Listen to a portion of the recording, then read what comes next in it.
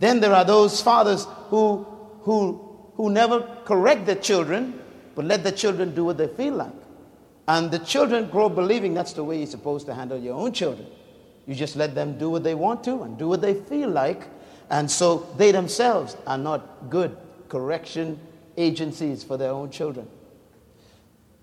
Then there are those fathers who abuse their privilege as fathers. They misuse the children.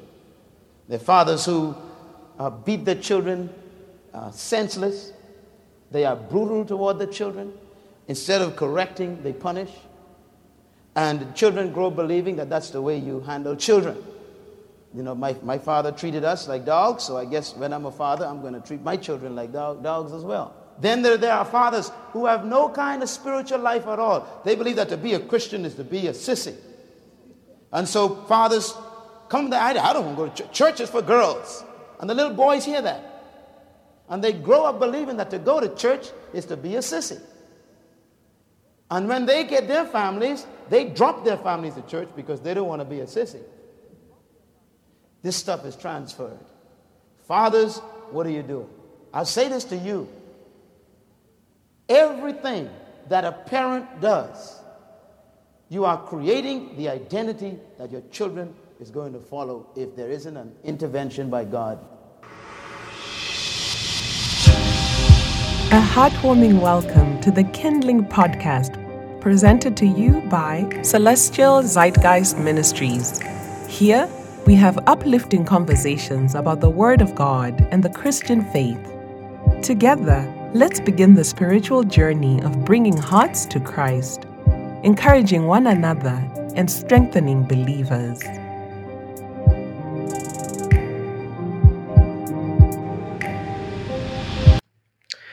Hallelujah, and welcome everyone. So today we have a very interesting topic. I think part of what makes it interesting is because it is something that at least concerns one of us now, even on a more personal level, and that's the topic of parent and child. Since our last season, you have become a parent. Right? You've become a father to a son, and we thank God for that. And I think, if anything, it'll probably even give you more insight into the discussion today, as we'll probably explore it from different and many angles. The earliest form of relationship recorded in Scripture is that of parent and child, right? Respectively, God and Adam, who is declared as the Son of God in the Gospel of Luke. And the importance of this dynamic and the proper way of understanding it as part of what we're discussing today, as it touches, this familial aspect, as it touches even just the community and even the world at large. We'll be looking at it as well from a biblical approach, of course, which will also expand to, I'm guessing, symbolic, anthropological, and other domains by which we can understand this dynamic. We will also talk about how it affects the world. I think I mentioned that. How is parenting today compared to what we know of in the past? What has been lost? What has been gained? Taking a look at parental figures in the Bible, Noah, his kids, Adam and Eve, and their children. I've always found it especially interesting how the event that happened between Abel and Cain, that we never got a reaction, or at least it wasn't recorded what the reaction of Adam and Eve would have been, but I'm sure we can kind of surmise and guess what it would have been. Eli and his children, and many other stories that have this dynamic woven into their narratives. So we will traverse many domains in this conversation, and I think a good way to start, instead of asking a specific question, which I think we usually do, so we can mix it up a bit today, or try something different today, is just to lay down our thoughts on this parent and child dynamic, and then we can begin picking up the pieces. So what do you think about that? Yeah, definitely. And like you said, I think this topic has taking on, or takes on a new, more real meaning for me. In the last couple of months, and it's been very interesting to observe myself, the changes that have taken place within myself, within my family as well. The birth of a child and to take on that new role Right. as a And it kind father. of shifts all our roles. It shifted yeah, exactly. That's what I mean. Yeah. It's not just even me. I've observing the family. Yeah. All the roles that have been created. The role of uncles and the role of grandparents, aunts. All the new roles and that everybody grandparents, exactly great grandparents that everybody's has to now step into. And it's been very interesting to observe. And I think the first thought that that immediately came to mind is how everything now seems to be about this child. Every decision, every thought is it's like beyond just the things I have to do. Okay, yeah, there's work, but even then, it's like when you wake up in the morning, the first thing is, is he good? Is everything okay? What does he need? Throughout the day, you're thinking about his needs. If he makes a noise or cries, you're running to see what's up.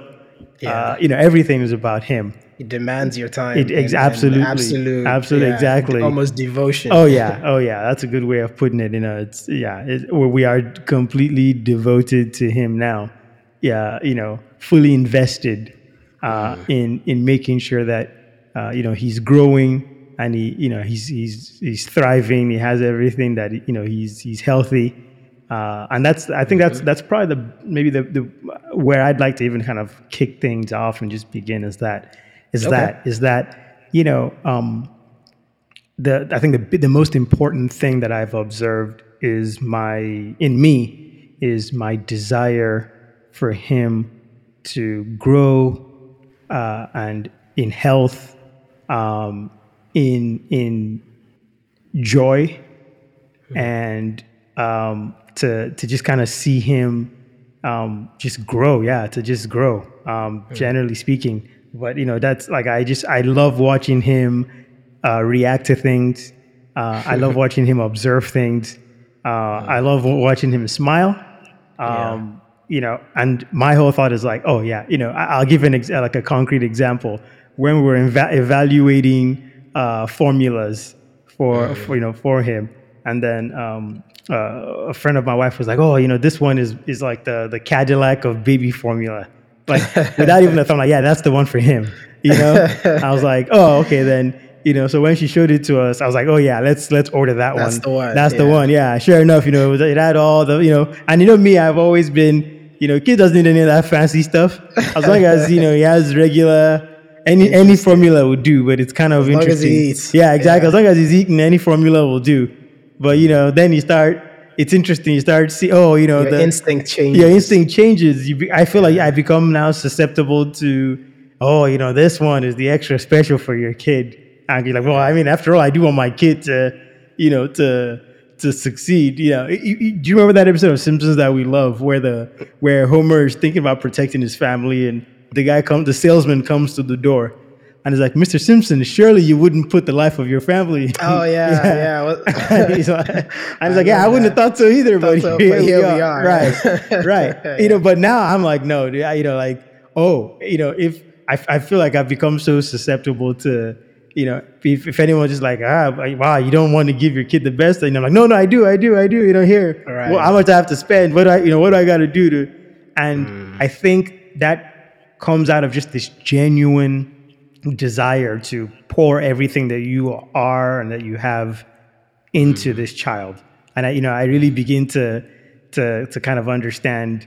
I think of Jacob and Joseph. The kind of love. Especially because, Joseph was described as, the child of his old age, that kind of a thing. Right. And the love he had, and Benjamin as well, the kind of love you have towards kids that are, in certain ways kind of mark milestones in your life. But, and then even from at a higher level, thinking about God as our heavenly Father.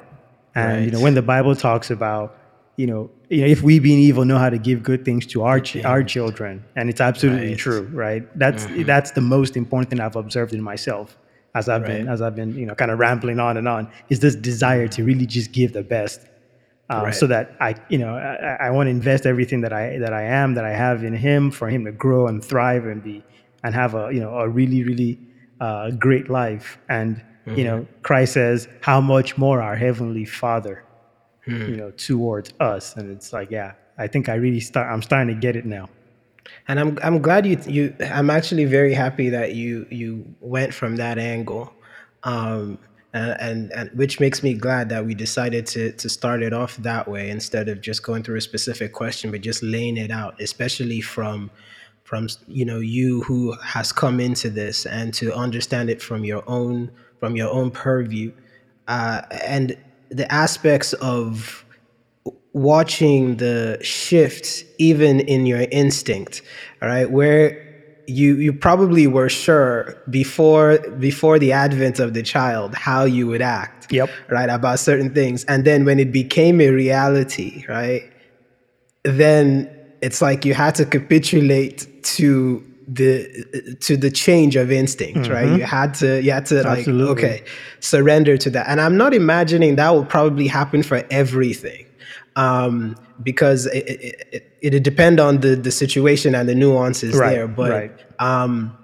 but it has clearly set the tone that you want the best for your child. Yeah. And that's your instinct now. Like that's what it is, right? Which, when we look at it from a biblical perspective, for you now making it more real to you, how John 3:16, for God so loved the world, right? That relationship that we have to God as our Father, right? Who, number one, loves us, right? And as a father, he knows, that love, he demonstrates it. He demonstrates that love in many ways to us. But the most concrete that we know of, or the most concrete way that he has demonstrated it, was through the person of Jesus Christ, right? Yep. Giving his life for our own redemption. Because the way we were going was definitely, it was a path leading to destruction, Absolutely, yeah. to perishing, right? And he had to make that sacrifice, which you're starting to see, I'm guessing, now that you've stepped into this role, the path that lays ahead, especially with where this role is concerned, is a role of sacrifice, right? But also, you also being a son, right? And having parents yourself, that dynamic, I guess, let's talk about the things that we learn, right, as our sons, having parents. What is that dynamic supposed to teach us? What are we supposed to learn? We're under them, in their house for about 18 years in this country. And then, you become independent. But since we were given birth to, we become their responsibility. And then it's them, it's us, and there are all these situations we get into and all of that stuff. What are we supposed to learn during the time, especially when we are under them? Because we're always going to be their children, at least for our duration of time in this realm or on this earth. We are always going to be their children. What is the child supposed to learn from his parents during especially those formative years and the years as well living under them? In your own opinion, what have you learned, or how would you communicate that?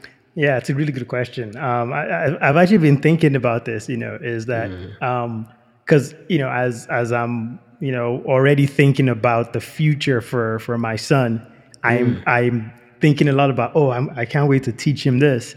I can't wait, to show him that. I'll need to, even things in my mind, I'll need to remember to, to watch for these and observe for that. When is this age? I'll be sure to, stuff like that. Those kinds of thoughts have been in my mind a lot. And so, it's made me, as a son also, really, realize, first of all, that the love that a parent has for their child is immense, number one. And really what, the role of the parent is to guide the child, is to, is to provide their knowledge that they have accumulated over the years, of their through their own life experiences, Right. to use that to as a stepping stone, a footstool for you to elevate yourself to the next level. And so, Right. what I mean by that is, like, I'm already thinking about, okay, all the knowledge that I've gained, I will front load, my son with that knowledge early on, so that he would be starting off as though, with the knowledge that I have, maybe into my 30 something years in now, he already can Right. get. He may not understand everything, but if I can communicate it to him in such a way early on that he can take and and learn from me all the things that I have, the knowledge I've accumulated through my life experiences. Right. That's really his job now, right? His job is to listen to me and learn and know that because of the interest that I have for, how heavily invested I am in the joy of his life and in the success of Right. his life, that, I have the things to give to him for him to continue the journey and even run it better than me. You stumbled on something there, and I liked it. It was because what I'm hearing that you don't want to happen, which I'm guessing is true for most parents, is that you don't want them to start or begin where you began. Correct. Right? It's almost as if you want them to continue where you stopped, because there seems to be something wrong with them having to run the same race you have run, right? Or having to. The way I'm kind of thinking about it is like this. You know how I think Alexander Fleming, right, he's coined as the person who discovered sort of penicillin, Yeah. right, and by by accident in the lab, but penicillin wouldn't really be synthesized and have it the way we have it now, I think decades till after he had discovered. Correct, Because yeah. he got the discovery, Yep. but really they couldn't do much with it. Yeah, in fact, even the initial trials, some children died because they hadn't figured out yet all how to sterilize the lab equipment, things like all the Exactly. to make the conditions proper in order Right. for it to actually then be worthy of full-time distribution. But we knew it worked. They just hadn't yet fine-tuned it. And we know it worked because he had notes. Yeah. He wrote down everything that happened, right? Now imagine and what happened is, when I think there were two guys that were studying in university that then took his notes, Yeah. and then they began to they took it from there. Yep. And Improved on it. and improved upon it. I guess what I'm trying to say is there seems to be something wrong. Had Alexander Fleming not documented, had he not did his study and be diligent about his study and not have anything to pass down, the other two who discovered it would have had nothing to work with. Right. So even if they wanted to pursue something like penicillin, they would have to start or begin again from where Alexander perhaps had begun. Yep. And maybe even their whole lifetime They may would not never even have been exactly. They may never able have to stumbled on figure it out. exactly, which Right, would have exactly. been Yeah. detrimental to the human race. Exactly. And it's funny, like, we don't think about these things. They seem so trivial to us, but the impact they have seem to be very monumental. Because, and looking at it from the lens of a parent and child, I think that is exactly the mark, or at least what you always want to keep in mind, right? Is that you want your kids, or you want the child to move further, right? To move ahead. Yeah. And for him or her to move ahead, you have to equip them, almost passing down, even though we can't, I guess, in a sci-fi way, like put your mind Yeah, I into can't do their a brain minds. dump and then synchronize exactly. it into his head. Yeah. Right, exactly. But you hope that by listening. guiding them, Exactly. by them listening, them obeying, and you explaining things to them. Yep. It'll put them ahead. Yeah, faith Now- cometh by hearing, right? By hearing the word of God. And I think about it as,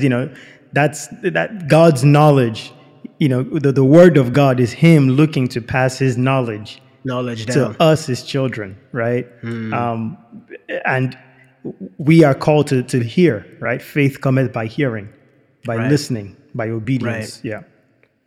I think that's probably the marker, the first marker, or responsibility of the child to the parents, is that the child has to develop the humility to obey, Indeed. to be obedient to the word of the parent. Yep.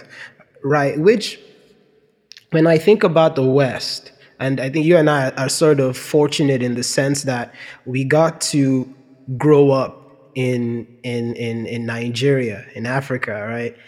So we were able to understand parenting from that perspective, and then we also grew up here too, and we were able to understand certain things about parenting here. And there are many, as we often joke about, there are many differences. There's certain things parents get away with over there that it almost here. be tantamount to prison time in this part of the world. But going back to the obedience part, is it depending on where you're looking at it from, something affects the level of obedience. Obedience as in the way we know it when we were in Nigeria, and obedience to the way it's defined here. And then let's look at that difference, and then also try to marry it with scripture. What do you think? No, I think that's a good kind of next concept to discuss, because I think it's important. As much as I would want to convey any kind of all the knowledge that I have and give to my son, he has to be humble enough to listen. If he chooses to be disobedient, he has his own agency, right? I cannot make him or force him to listen. That's a choice he will have to make, and only then can he receive the wisdom and the knowledge of accumulated years of life experience that will ultimately better him. And I think, when now, how does that relate to kind of the two, the kind of Western, predominantly Western way of child raising versus kind of, I would say, Eastern, but let's even just, say, well, we can only speak for ourselves, and say the kind of like Nigerian African way of raising children, as it relates, is that, the agency of the child is acknowledged, but it is the degree to which it is acknowledged. I think that makes all the difference. I think here in the West, the agency of the child is made known to them from very early on. Right? And so, and when you feel like, well, I can make any choice that I want to make, because it's, at the end of the day, the focus is on me, it's on the I, on the self, then it becomes difficult to develop the humility required to submit oneself to a higher authority, i.e. your parents, right? Whereas, at least when we were growing up in that part of the world, your agency wasn't something that was made known to you to any heightened degree. Your agency was always made known to you as in your job is to do what you're told. Your job is to listen and follow instructions. And so I don't want to just contrast them and say one way is better, one way is worse. I think I think it's a matter of how, as a parent, you manage that. When I relying on scripture for everything, if we look at when God made man, right? Yeah. The agency was always there. Right. God says, "Hey, every tree in the garden, right? The fruits of every tree in the garden you can eat except this one. So they had the agency to. But how did the devil cause man to fall? By allowing, making him more aware. He heightened that sense of agency. It says, oh, well, actually, the reason God tells you shouldn't eat that fruit is because he doesn't want you to be like him, right? If you don't, the day you eat, your eyes too will be opened. You will be like God. So he began to heighten their agency well ahead of the time that was where, it would have been beneficial. And I think that's really where the balance is. Because I find the scripture interesting is that after man had eaten of the fruit, God says, behold, the man has become like one of us. He says, but now lest he, eats of the fruit of immortality. It means there was a fruit there that eventually they would probably have access. Perfect. Yeah, exactly. It seemed like this fruit was kept apart. This specific thing was, this next level of resource or whatever, however you want to describe it, this thing was kept apart until man was ready to lay hold on it. And so God now says, because now he now has this knowledge of good and evil. And in this vessel, in this way, he's not ready for it. And so that's how I think the two approaches can be reconciled. You definitely want your child to eventually come to the knowledge of their agency, but you don't want to heighten it so early on that they do not learn the humility to know that in the early years that their responsibility is to follow instruction, is to listen to, in the same way when man, was in the garden, his duty was to listen to God, was to learn. We're told that, God would descend in the cool of the day, and speak with Adam and Eve, with man, right? And that's where I think the balance is because ultimately, even as a parent now, right, I don't want, the goal is not for him, for my son to, for the rest of his life, just listen to me. He'd be living my life. I want him to live his life, right? To think about the world and make sense of the world in his own way. Right. But he's not ready for that. As I observe him, even now, right? His mental ability, he's going to be developing mentally, physically, spiritually, emotionally. And during those years, right, it is his duty, it's in his best interest to listen, to be humble enough to listen. And I need to downplay his agency because he's not ready yet. Right. And I that downplays agency, I think, is exactly the problem the West, or what the West views as a problem. Exactly. And perhaps I would posit to say one of the reasons they see it as a problem is I'm guessing some part of them thinks that it stunts progress, right? That if you hamper or you dampen their agency in any way, number one, it might have psychological backlash. Two, they might not realize their full potential.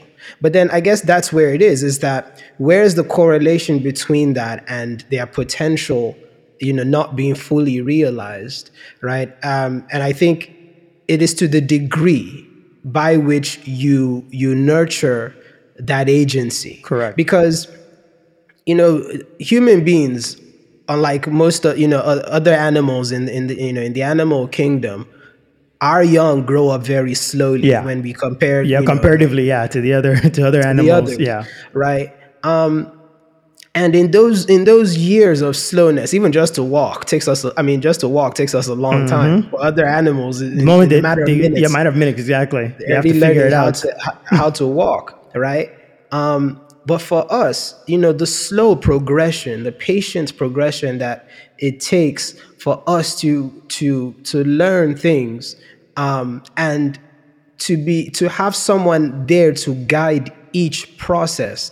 I think it's perfectly crafted by God. And then in many ways, it seems to echo a lot of, and I'm glad you went back to Genesis. It seems to echo that narrative a lot. It almost, there are times, when I'm thinking about scripture and thinking about all of it in a parabolic way, they seem to be truth that, like bells, they're still ringing, like they ring out even now and playing out constantly, right? That narrative plays out in parental relationships and in other things that we see, right? And in that slow progression of life as a human being is maturing, the parent is that person inserted, is almost, I don't want to say is God, but is like God in a sense, where you're watching the growth of the kid, of the child, and your duty is to administer,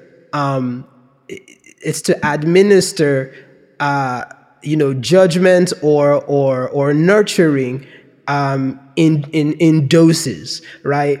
Just like medicine, even though the medication might be what solves the problem. Correct. The dosage is important. Exactly. Just can't take 5 Tylenol because you have a headache. No. Exactly. Sure, that's what Tylenol's for, but that dosage could actually kill you.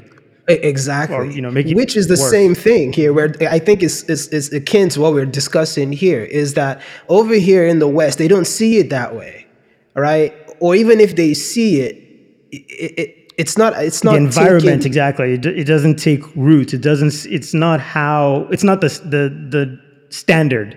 Right, exactly. An example would be, when we were growing up in Nigeria, right? If 2 adults were speaking, right, and they were having conversation, yep, we were taught that it's time for us to vacate the room. The premises, exactly. Oh, you don't get involved. Yeah, right. At first, they had to tell us, right? It had to be, but then over time, it became something that we knew by instinct. Yep, it was second nature. Right. 2 adults are speaking. Well, that's my time to get out of here. But over here in the West, it's entirely different. I mean, it's so different to the point that 2 adults can be speaking and a child can actually chime in, interject and chime in. Yep. And it's getting to a place where it's actually celebrated. Exactly. It's like, oh wow, it's meant to be endearing, or it's meant to be something that is good, right? Oh wow, right.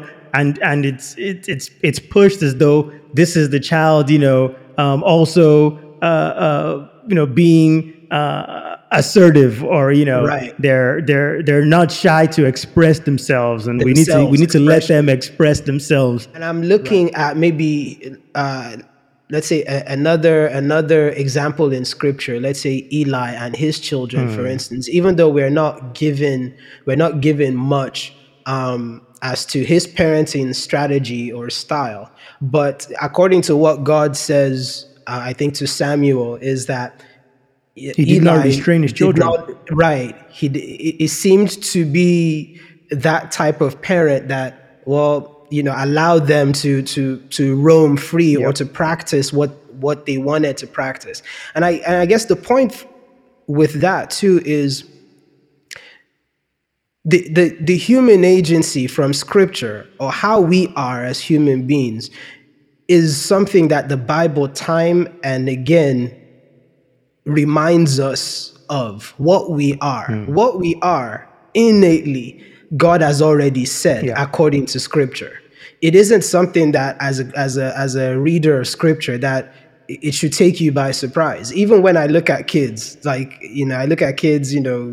and when I see them, their default nature is apparent to me. It's apparent to me because of scripture, right? Because it's the same way my nature is apparent to me because of scripture, right? But I believe that because not everyone's a Christian, not everyone reads the Bible.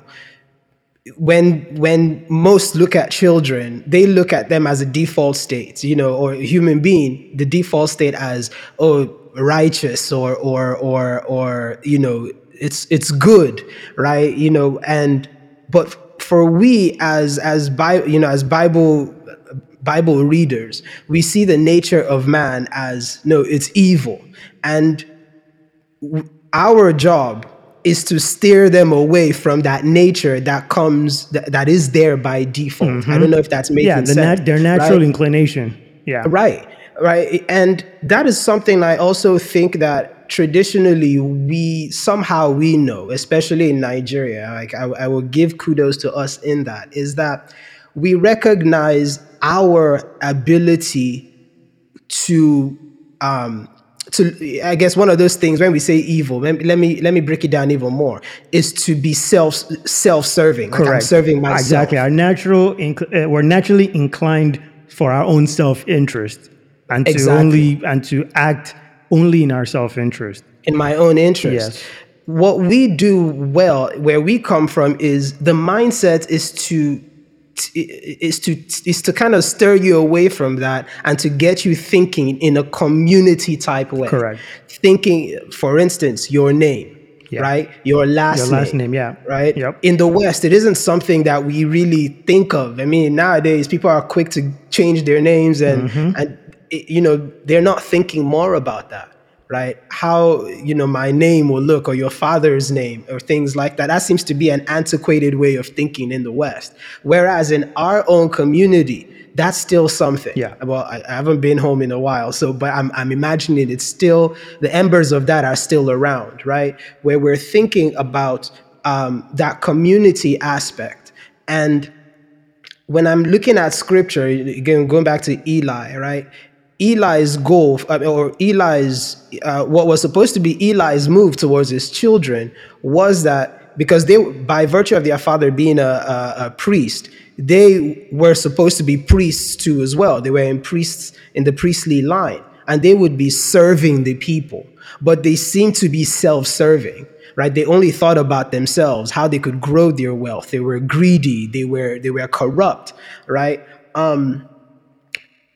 And as a result, where Eli would have failed was that he was unable to turn that default nature of theirs towards, more of the community aspect and service. So I guess the question we can get from that is, is when we look at the West in that regard, is compared to us in Africa and Nigeria who work on doing that or teaching that to our children, I guess, what would you see as, I guess, the benefits and also the areas in the West where it is affecting us? Yeah, I think, you called up a good example with Eli, right? Because God says, this is 1 Samuel 3:13, God says, for I have told him that I will judge his house forever for the iniquity which he knows, because his sons made themselves vile and he did not restrain them. Right. So that tells us that God, expects that as parents, one of your jobs is to restrain your children, right? And because God says he knows and I've told him that, and he did not do it. He didn't do the job of restraining his children. And he allowed them to do whatever they wanted. He heightened their agency. He told them, do whatever you want, or he let them do whatever they want. He did not fulfill his duty as a parent in restraining, that agency. And what does it lead to? Which was your question. What are the things that we observe? Right. The detrimental effects we observe as a result of that. Right. Detrimental effect is a community where everyone is left to themselves, for themselves alone, right? It's a community, when they talk about, it takes a village to raise a child, it's one of those communities where, I'll give concrete examples. I mean, in my neighborhood, there's other parents with children, and frankly, I don't even think twice about them. That's the reality. Because of how I know the society works, I don't even think twice about those right. children. The truth is, if I saw them doing something they shouldn't be doing, right? Let's say, there's some of them are, they're like preteens, teenagers. Let's say I saw one of them smoking or something. The truth is, I wouldn't say a word. And right. even if I greet their parents every morning, if we right. see each other maybe in the morning, I still wouldn't say anything. I wouldn't say, hey, I saw so and so doing this. I just thought you might know. as opposed to, where when we were growing up, where we came from, if somebody caught you doing something you weren't supposed to do, Yeah. then it's, your parents already knew. Yeah. But here, my thing, and the reason is because my thing is, well, maybe their parents know and they're okay with it. It's not my place to say, because I'm like, well, hey, look, it's their kid's life, it's their life. This is, I already assume, hey, this is the choice that they're allowing for their children. How could they not know? I'm justifying it in my head.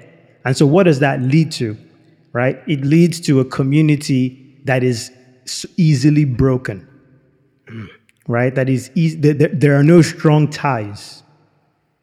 Right? And what does it do to the children specifically? Right? It allows them to learn a lot of hard lessons that they perhaps otherwise would not. Right? And the kind of logical extreme of that is that some of them might fall into certain traps that they will have to battle for the rest of their life, and they may never be victorious against. Right. As opposed to there's things that when you say, oh wait, the community rejects this. I've been told over and over. You now know, okay, this is something to stay away from, and that people are watching. Right? That people are watching. Yeah. And that knowledge that, hey, people actually care, people are actually watching, keeps you from going down so many paths, having to deal with so many negative things. But for me, I think that is the largest, detrimental effect. And I think we see it all throughout society. We see it all throughout. It manifests itself in many ways throughout society. I mean, one major thing we deal with in this nation is the gun violence from young men specifically. Yep. Well, and even the parents aren't, many times what we hear, the parents didn't know. Right. But you ask, how could the parents not know this, this young boy was stockpiling ammunition in his room? How come nobody at school, even people that said something, it was kind of like, nobody really, why wasn't there, where are the community's eyes? Where is, and all these questions come in and everyone's wondering what's going on. Yeah. Yeah. The community provides it's a grounding agent also for the life, for the life of the growing child. Yeah. But once you do away, and I think many of the excuses or let me put like rhetoric that surrounds that community grounding, or that's against it, and why we are kind of outfitted, in this country to not say anything when, we see another child, because it's not our business to mind our business, right? Is that when you are not grounded, right? When you don't have something that is above you or that reins you in, then, you get to act out and play out your true nature. Right, and the true nature of man is a disaster. That is the truth. I think that the Bible also, constantly is screaming out through these narratives. We need to be grounded, right? When Adam and Eve ceased to be grounded by God, it led to disaster. Cain and Abel, Cain not being grounded leads to disaster. Eli's children not grounded leads to disaster. Correct. And they end up, if you notice, right, what happens to that child? That child ends up harming the community. Of course. Right? Because, of course. And it's interesting because there's an African proverb, I believe, that says, the child who is not embraced by the village will burn it down to feel its warmth. Oh, right. I love that. And that's what you see. When you see all these, kind of things of gun violence, right? That child goes back to harm the community. Right. Because that's kind of how it works, because they have no real attachment. Right. Right. You have no attachment to this community because as you're growing up, interestingly, as a child, I think you interpret that as, hey, they don't care about me. They don't care about what I do. So why do I care about them or their lives? Which is the deception and the lie. Exactly. The way they're taking it in. Exactly. But it's actually that because they do, they do care. That is why, the community, at least for us, speaking in our, like, let's say in a Nigerian community, when someone is saying something about, behave properly, do all of this, right? It is because they do care, Yep. right? Even if as a child you might rebel against it or you might not see it, it's actually the care that the community has over you that's playing out, right?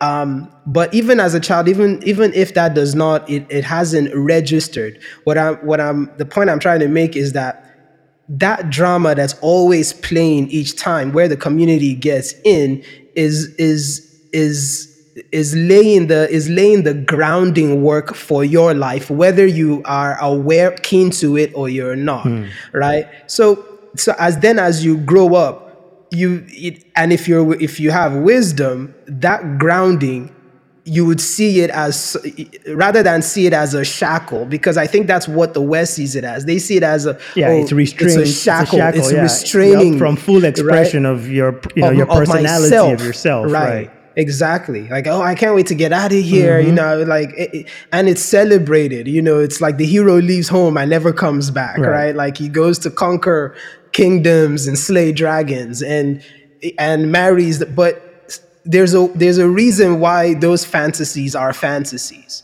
right? In the world that we live in, there is nobody that grows up a full blank slate. We ought to be grounded, or we are supposed to be. You're either going to be grounded by one thing or the other.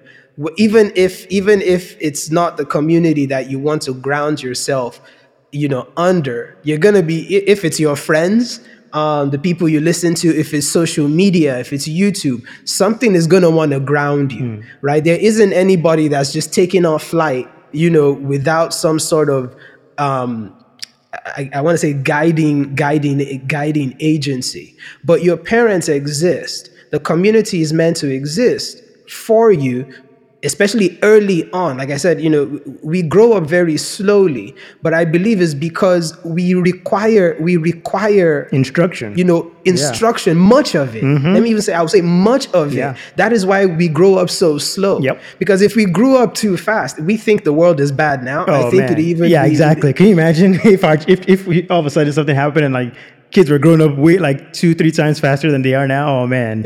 It'd be a disaster. Unfathomable, unfathomable. But and those years, and we're only speaking 18 because that's the law. But in truth, it's probably less than that. Yeah. That you have that window of opportunity to truly ground your child, right? And I think that's why the Bible says, teach your child in the way that he should go. That is the responsibility of the parents. Exactly. And then the child, honor your father. Exactly. The first commandment, think about that. The first commandment not having to do with God. I've always found that interesting, right? In the laws God gave to Moses, to the Israelites, right? It is the very first commandment having nothing to do with God. Is for children to listen to their parents, to submit to their parents, right? To be obedient. Think about that. That's how much a premium, how much weight God puts on that, on being restrained, your agency being restrained for a time. Because of course, your parents' joy is to let you flourish ultimately. Right? No parent's joy. Yeah, we hope. But like, I guess I'm maybe speaking for myself, but any parent's joy is not to see you just, be under my thumb forever. I actually want to see what you can do. I want to see you flourish. I want to see you take life, and take it beyond where I got to, but in order for you to get there, it requires, like you were saying, those years of instruction before you can finally, I think there's a bird, I don't know which species of bird, that like when it's teaching its young how to fly, it'll push them off a cliff, right? It'll, and in order to get them to start to, know what it requires, it'll it'll push them off a cliff, but then it'll swoop down and pick them up, right? Because while they're still struggling to, it might be the eagle, while they're still struggling to, but then one day, right? They, they do this exercise and the parent doesn't, because now they're ready. The parent knows that they're ready. So he doesn't need, he doesn't need to pick them up. He knows he'll keep picking them up, swooping in, catching them while he knows they're not ready yet. But but one day he doesn't do it anymore, because he knows they're ready. They can spread their wings they can take flight on their own. It's graduation. Yep, it's graduation time. Exactly. You're ready to go. That's the goal. Yeah. And I'm glad you said that, because especially the obedience part, the honor your father and your mother, and the promise that your days may be long in the land, and also the repercussions of that in the Old Testament. If you do not honor them, in fact, the verdict or the judgment rendered for violation of that was death. Yep. And one could understand that. It might seem extreme, when we try to look at it through today's lens. But we also have to think about, in those days, they didn't have prison, like the prison system didn't exist. And all that Police stuff. didn't, the Defense Department did not exist. All of these maximum security didn't exist. We were basically living tent with each other. And a child that's delinquent at home automatically was going to be delinquent to the community, to the community at large. And that was something that they understood and knew so well. If a child did not honor his mother, did not even regard his mom, was disrespectful to his parents, who could he or she not be right? Exactly. Who could restrain that child? Who would that child value? Right. If the laws at home, the grounding at home was not sufficient to hold him down or her down, then the grounding of the community will have no effect. And as a result, what would that produce? That would produce, and they could see that, and that's why that verdict was that way. Because it's so bad, even in some cultures, the crime of the child sometimes became also the crime of the parents as well. Fell on the parents to bear. Right.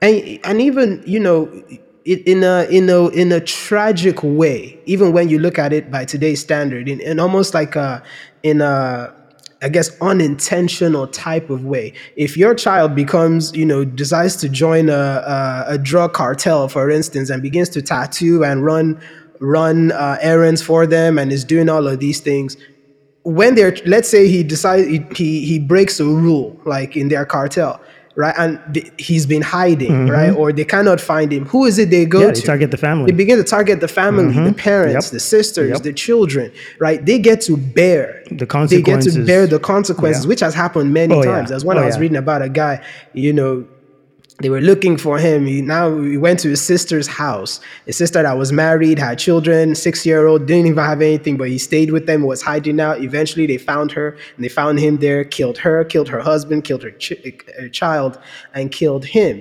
It's like in an unintentional way, right? The family is touched, when you refuse the grounding. Absolutely. Right? Yep. Whether it's something that we choose to be attentive to and do it properly, or if we don't even choose to be attentive to it. I guess the point also from that is that we are forever carrying our family with us. Correct. Right? Absolutely. Even when, or the community, even at times, even when you don't see it. Right. And that's why, in this country, when a Nigerian is successful and we see that on TV, the community rejoices. The WhatsApp groups, right? Explode. It's lit up like, that Nigerian just, is the head of this. And it touches us in a way. And that's also something I believe that they miss out on here, right? Correct. Correct. Celebrate, the joy of celebrating the successes of those who come from the community. Right? Because, it's a reminder, they represent us well. And it's a reminder of the the excellence of the work that was put in. I think it's an affirmation of the work that the community puts in when it sees one of its members, thriving and attaining success. Absolutely. Yeah.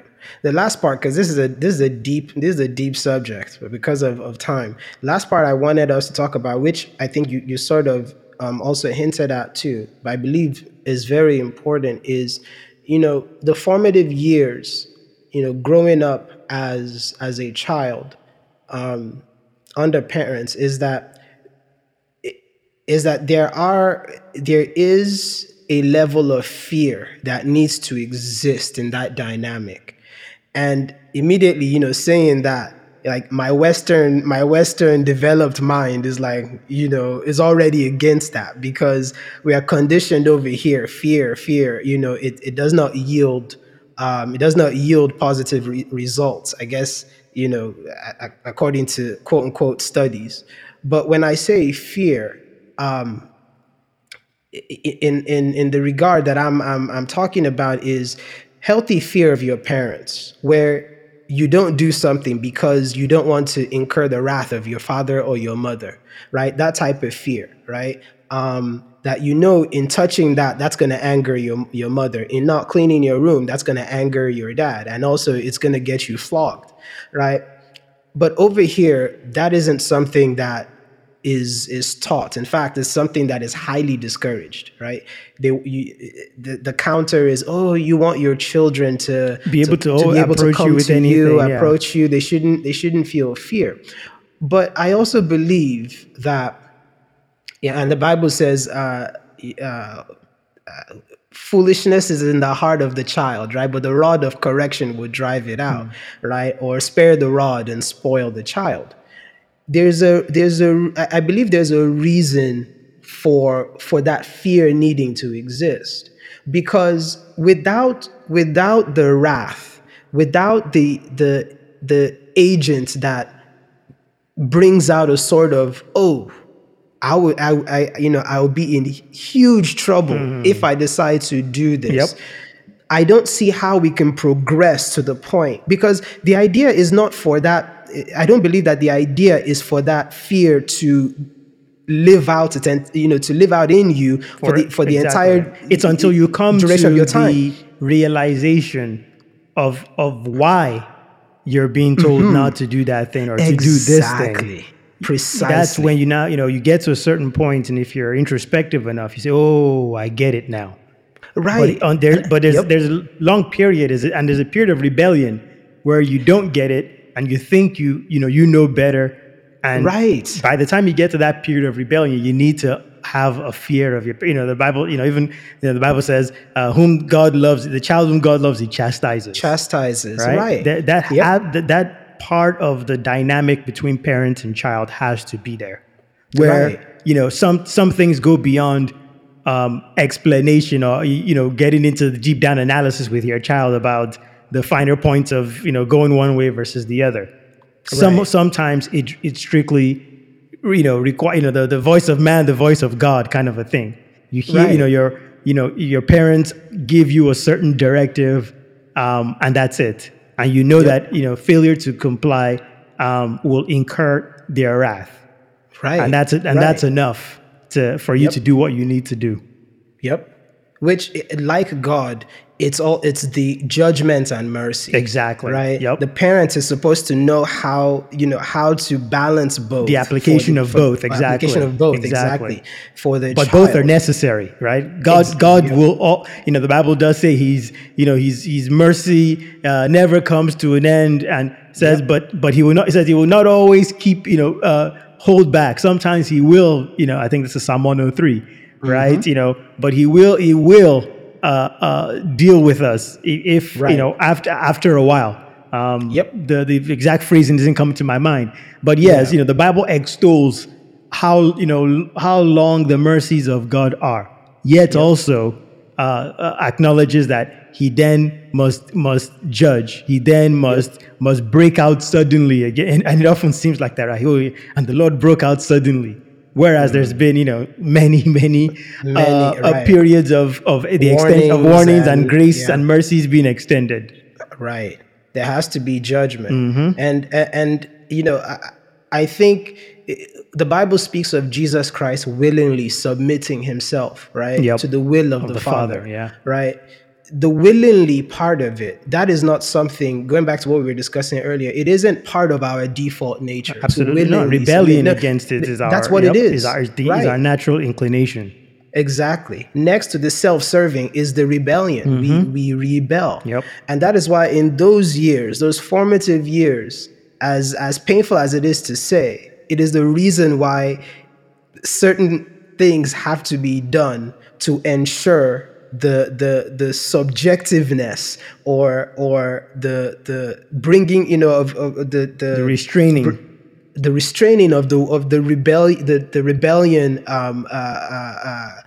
what they call it, the rebellion Spirit, that rebellious spirit, right? Spirit inside of us, right? And I think it's something we understand very well, because where the person is going, where the child is going, is that hopefully, then, because when the period comes where no one's going to be able to subject you anymore, no one can beat you anymore, no one's going to, because that period will come, right? Is that now you have to learn how to willingly submit. Exactly. Because especially when you get married, right? When you get married and you have a wife or you have a husband, you have to learn how to willingly submit. No one's gonna discipline you to submit. Your wife can't beat you your husband can't beat you to submit. It is something you have to make a choice to do. But we are not that way without training and practice. Correct. Absolutely. Right? And I believe that is why that is one of the areas that parents need to thrive in. As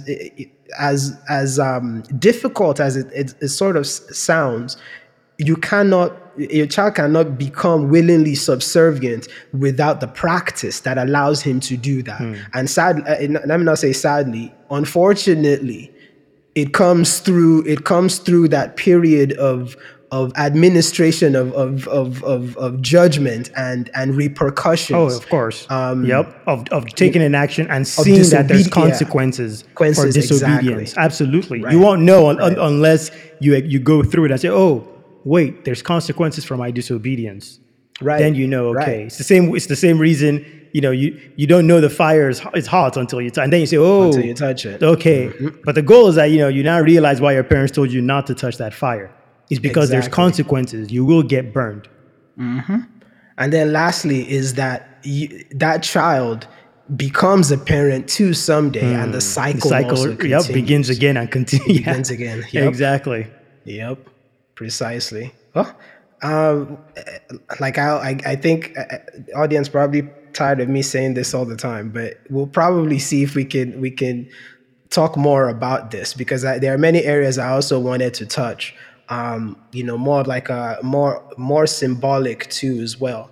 And the parts where I guess that are more relational, in the sense, what does one do, when you've done everything that you can as a parent and still, because it does happen, right? Yeah. Where you've done everything that you can and yet it did not yield the result that you expected it to yield, right? So, but we'll probably save some more time to talk about those things. Maybe do a part 2. But I think this is a good place for us to wrap up. Unless, do you have any final thoughts regarding this topic? No, I think the hour is upon us. I think we're good. All right. Very good. All right. We'll see you all on the next episode.